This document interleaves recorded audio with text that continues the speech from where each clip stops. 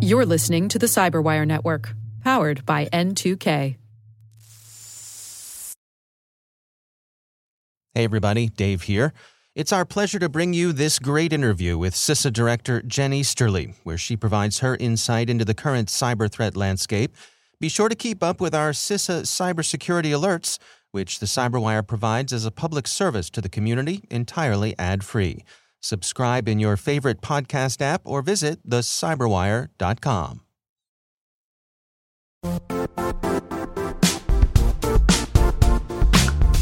The IT world used to be simpler. You only had to secure and manage environments that you controlled. Then came new technologies and new ways to work. Now, employees, apps, and networks are everywhere. This means poor visibility, security gaps, and added risk. That's why Cloudflare created the first-ever connectivity cloud. Visit cloudflare.com to protect your business everywhere you do business. Another day is here, and you're ready for it. What to wear? Check. Breakfast, lunch, and dinner? Check. Planning for what's next and how to save for it? That's where Bank of America can help. For your financial to-dos, Bank of America has experts ready to help get you closer to your goals. Get started at one of our local financial centers or 24/7 in our mobile banking app. Find a location near you at bankofamerica.com/talktous. What would you like the power to do? Mobile banking requires downloading the app and is only available for select devices. Message and data rates may apply. Bank of America N.A., member FDIC.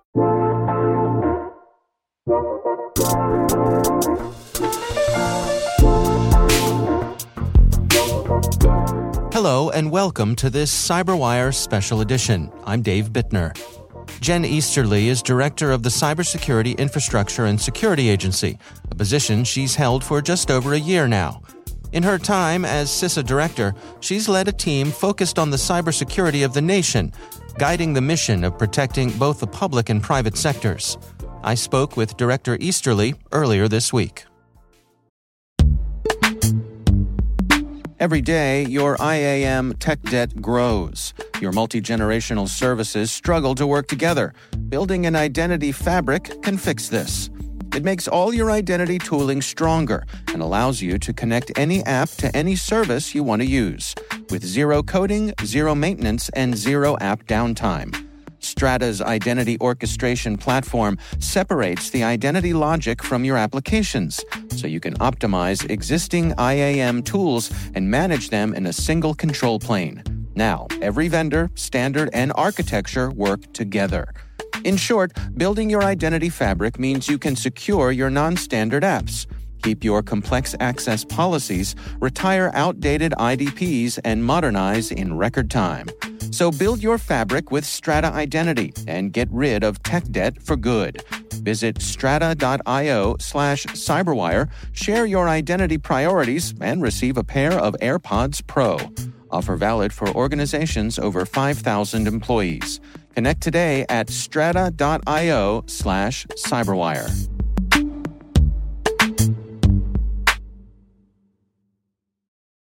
This episode is brought to you by Shopify.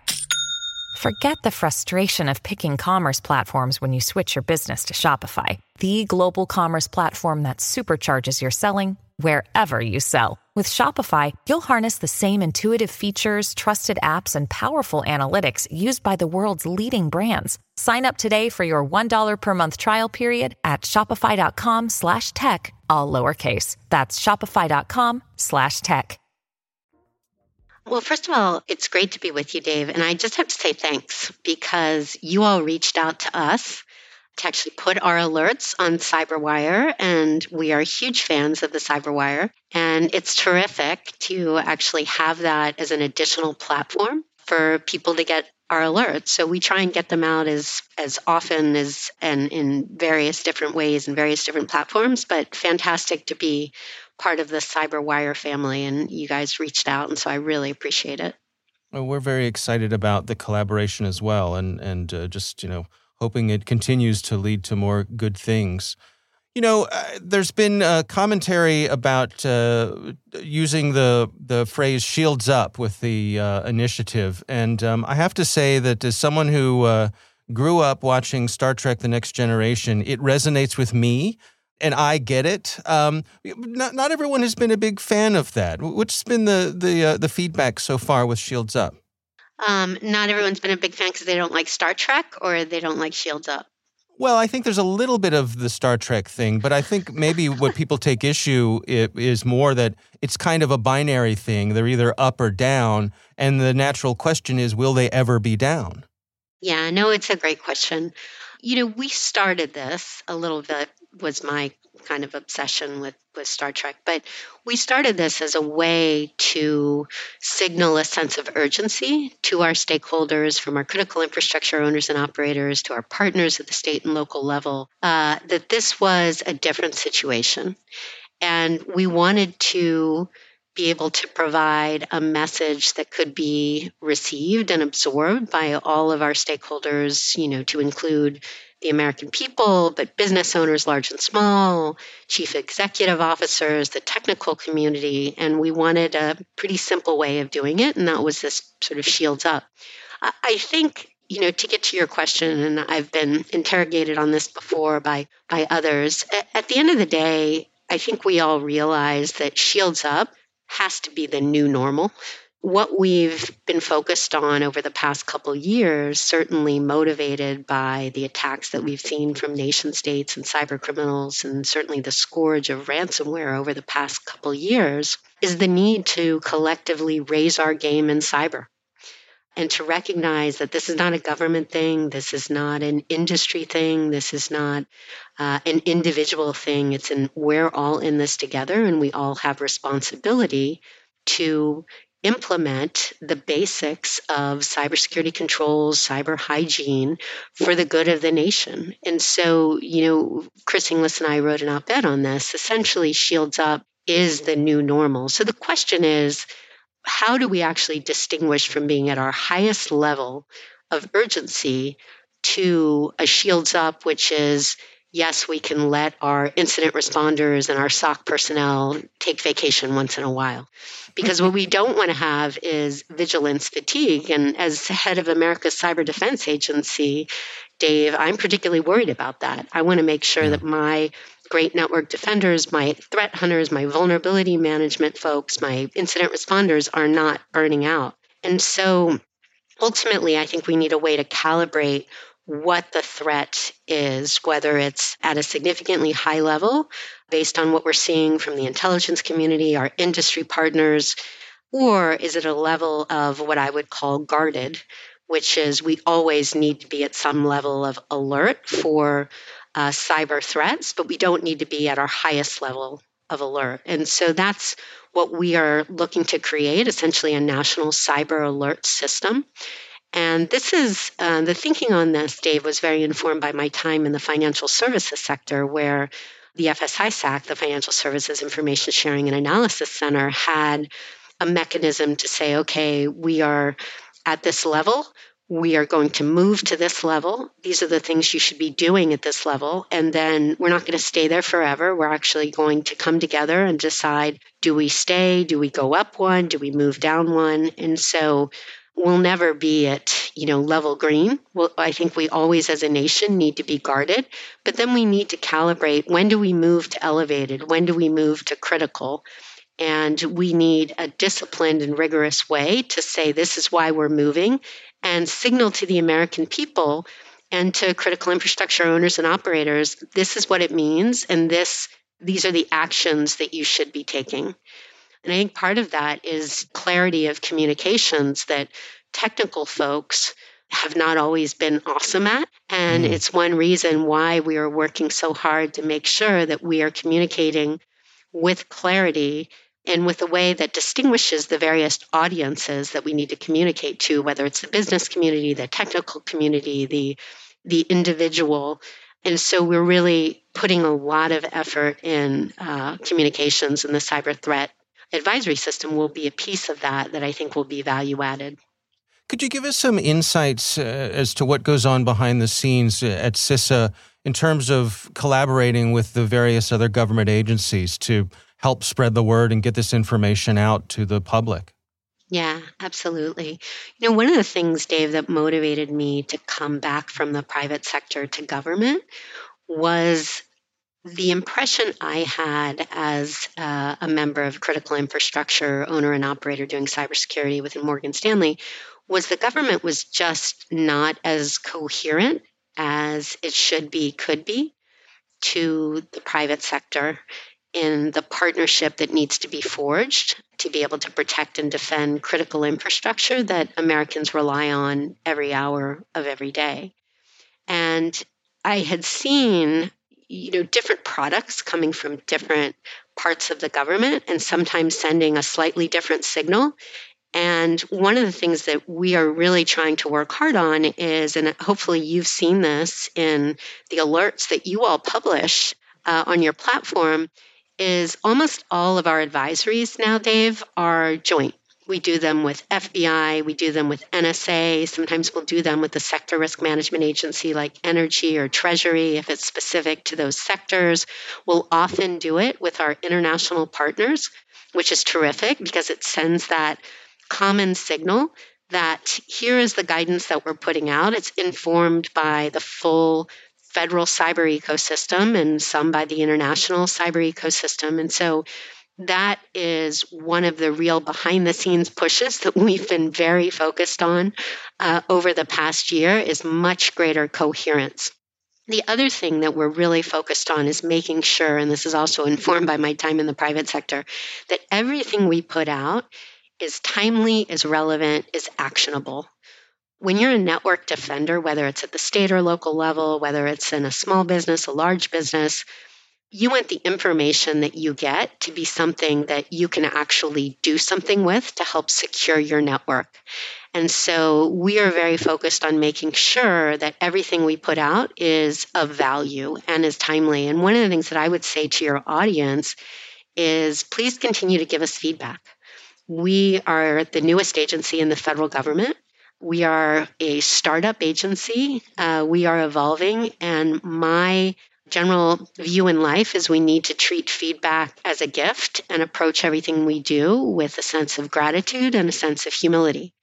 We need to realize that we are part of a community, which is awesome. And I'm sure you recognize this, right, Dave? I mean, the cybersecurity community is in many ways really magical, incredibly focused, dedicated, imaginative, creative people who, whether they work in the government or whether they work in industry, are very mission focused and like to solve hard problems. So we need to approach all of this as a community. So we're looking to add value. We are looking to collaborate with all of our partners. But behind the scenes, we're very focused on being coherent and being value added. So please continue to give us feedback on these advisories because we want to make them useful to the community.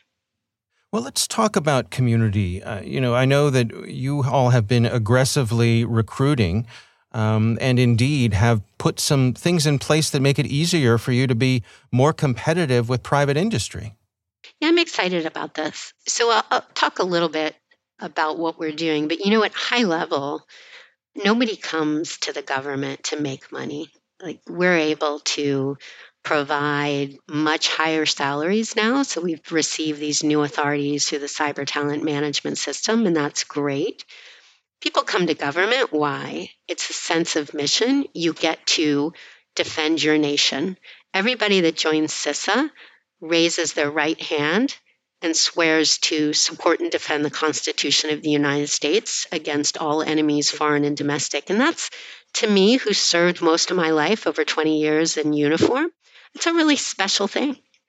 In all times, it's a privilege, and oftentimes it's difficult and complicated, and it takes a lot of work. So, this is not about us trying to replicate the private sector. It is about us being able to be more competitive from a salary perspective.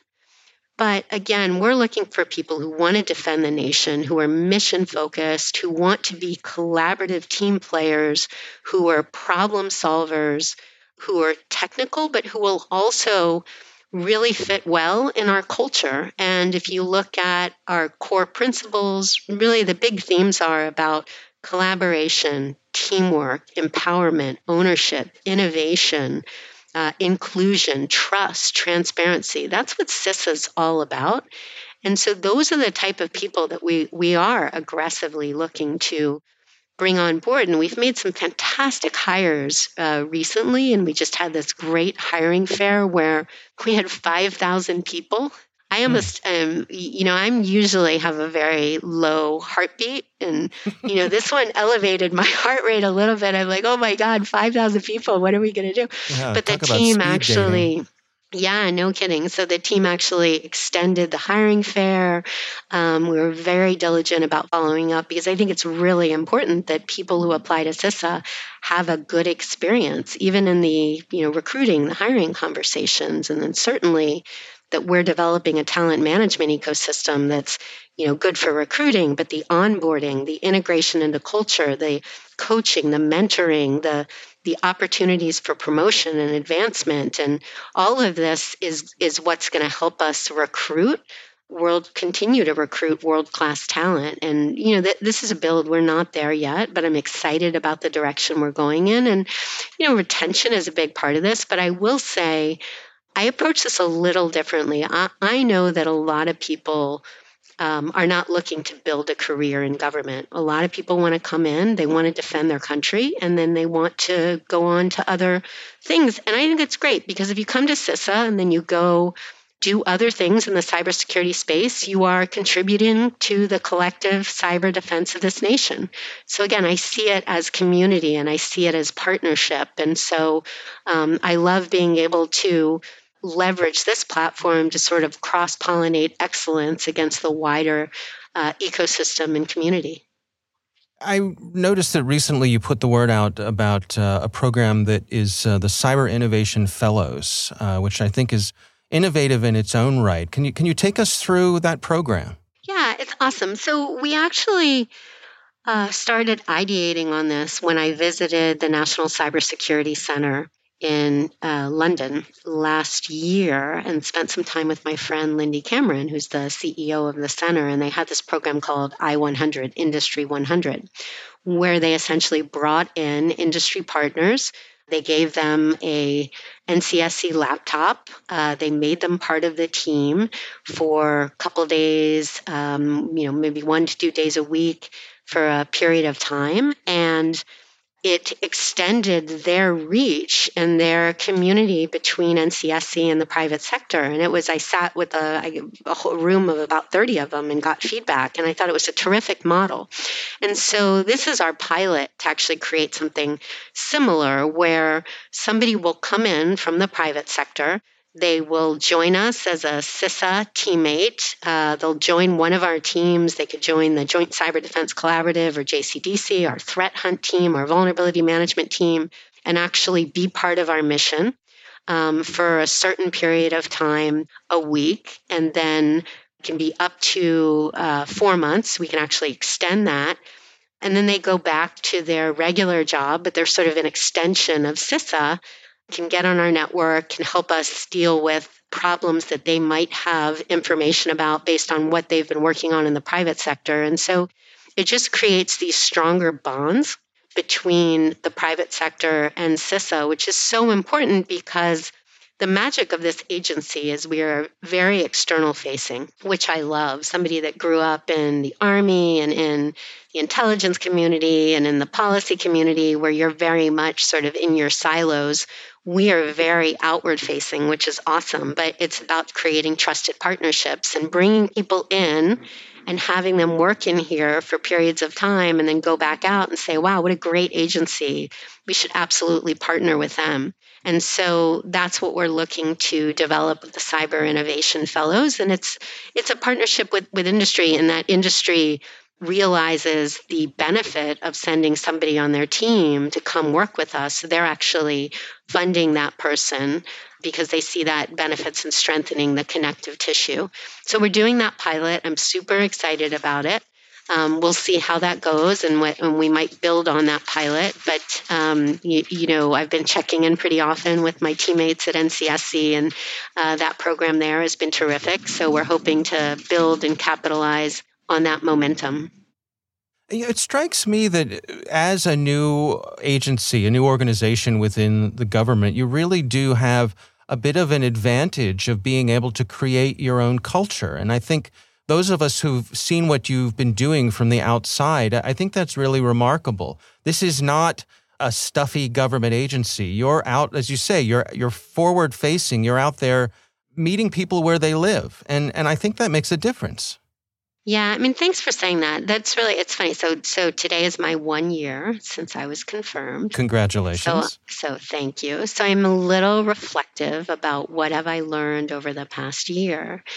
And I often say, Dave, I really didn't know what to expect from this job because, I hadn't been in DHS before. CISA was a new agency. It was created when I was at Morgan Stanley. And I will tell you in all sincerity, this is the best job I've ever had. I think it's the best job in government. And it's a job that is very much focused around relationships and partnerships and people, which is awesome. And as you said, to be able to create trusted partnerships, you have to meet people where they're at.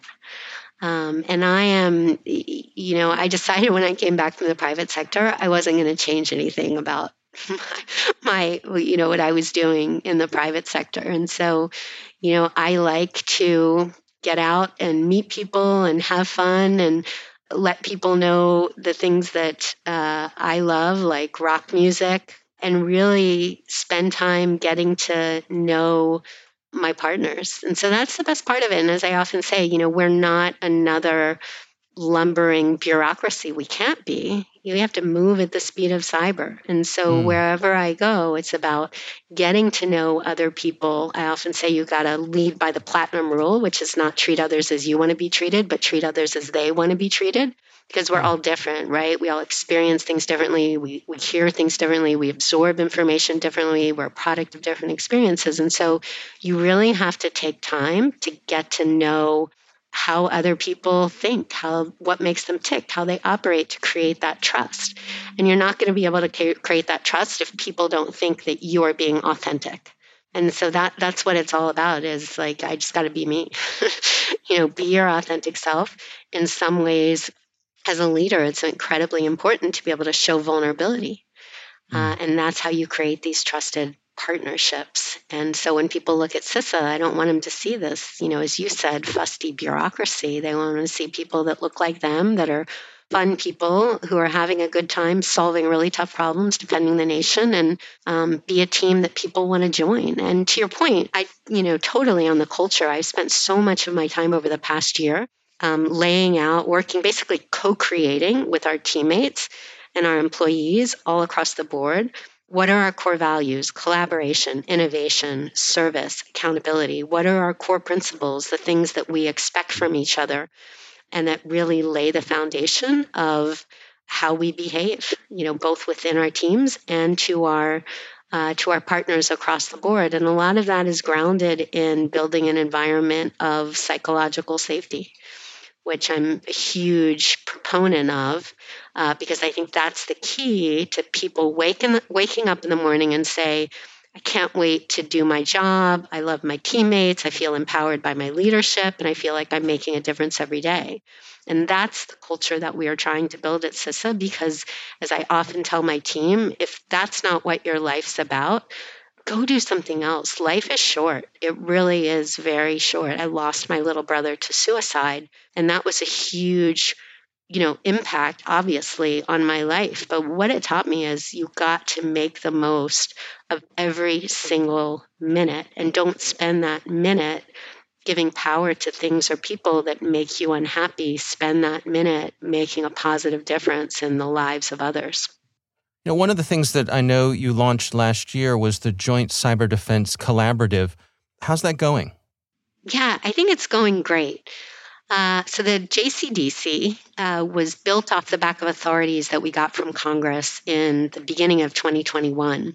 And the fantastic thing about this is these are authorities that, so based in law, brings together the power of the federal cyber ecosystem. It's the only entity in the U.S. government that does that. So within the law, you've got CISA, NSA, FBI, Cybercom, Justice, the Director of National Intelligence, you've got the Secret Service, you've got the National Cyber Director, all together in one platform, which is terrific because that can be essentially the platform where we interface with the private sector. So the private sector doesn't have to figure out, where do I go when I want to engage with the government in cyber defense planning and operations.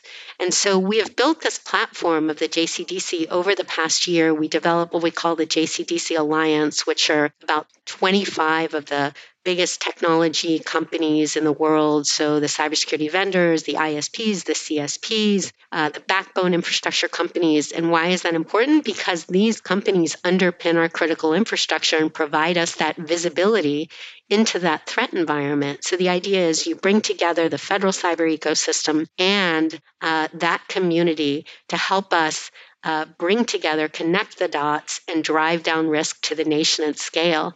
And this is a model that's really been accelerated through some of the urgency around Log4Shell, where we really had to work very closely with the technology community, with the rest of the critical infrastructure community, with the fantastic researcher community, very quickly to put together a way to be able to share information and inform each other so that we could help drive down risk of exploitation from that pretty serious and ubiquitous vulnerability. It was also the urgency of Shields Up, our Shields Up campaign with the invasion of Ukraine, where we came together with these companies.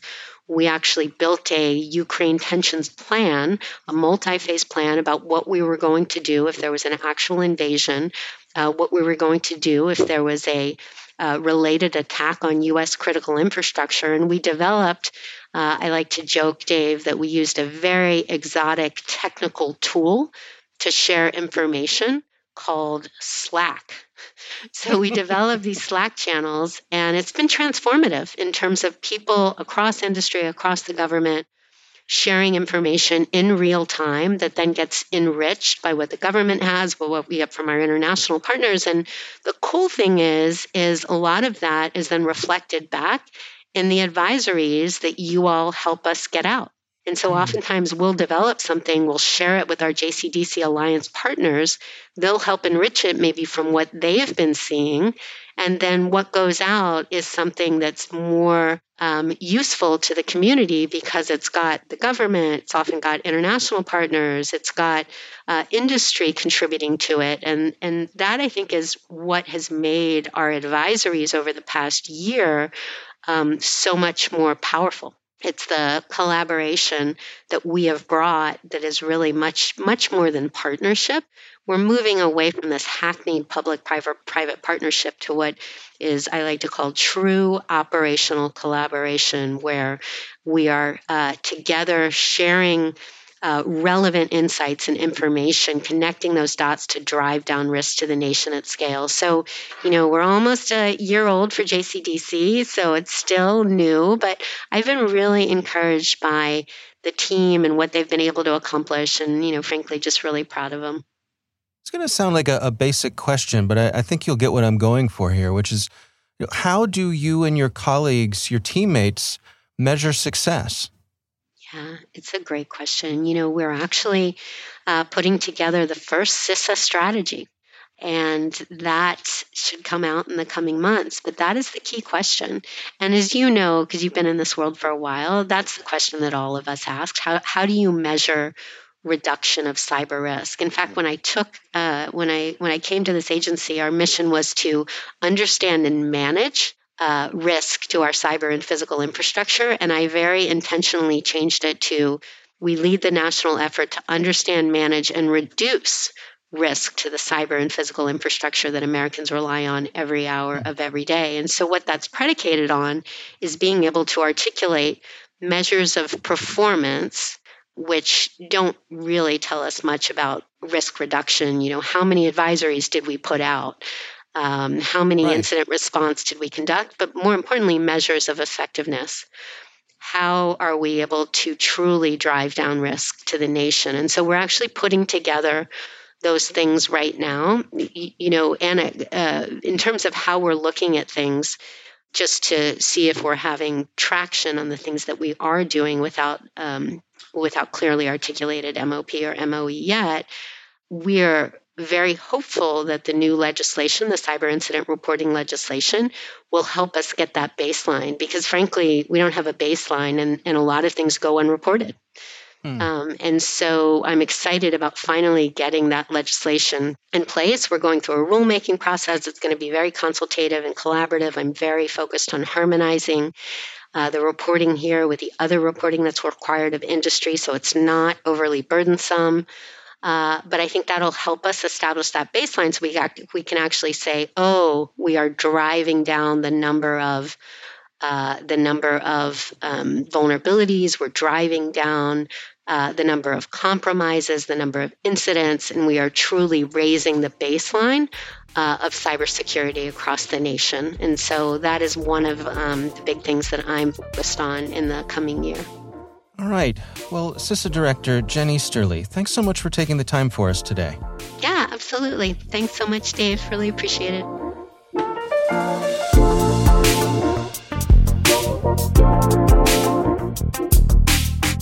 Our thanks to Director Easterly for spending the time with us.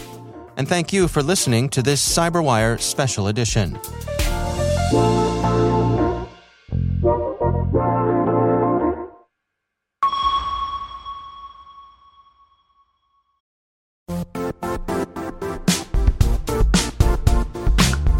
And now, a word from our sponsor, Zscaler, the leader in cloud security. Cyber attackers are using AI in creative ways to compromise users and breach organizations. In a security landscape where you must fight AI with AI, the best AI protection comes from having the best data. Zscaler has extended its zero-trust architecture with powerful AI engines that are trained and tuned by 500 trillion daily signals. Learn more about Zscaler Zero Trust Plus AI to prevent ransomware and AI attacks. Experience your world secured. Visit zscaler.com/zerotrustai.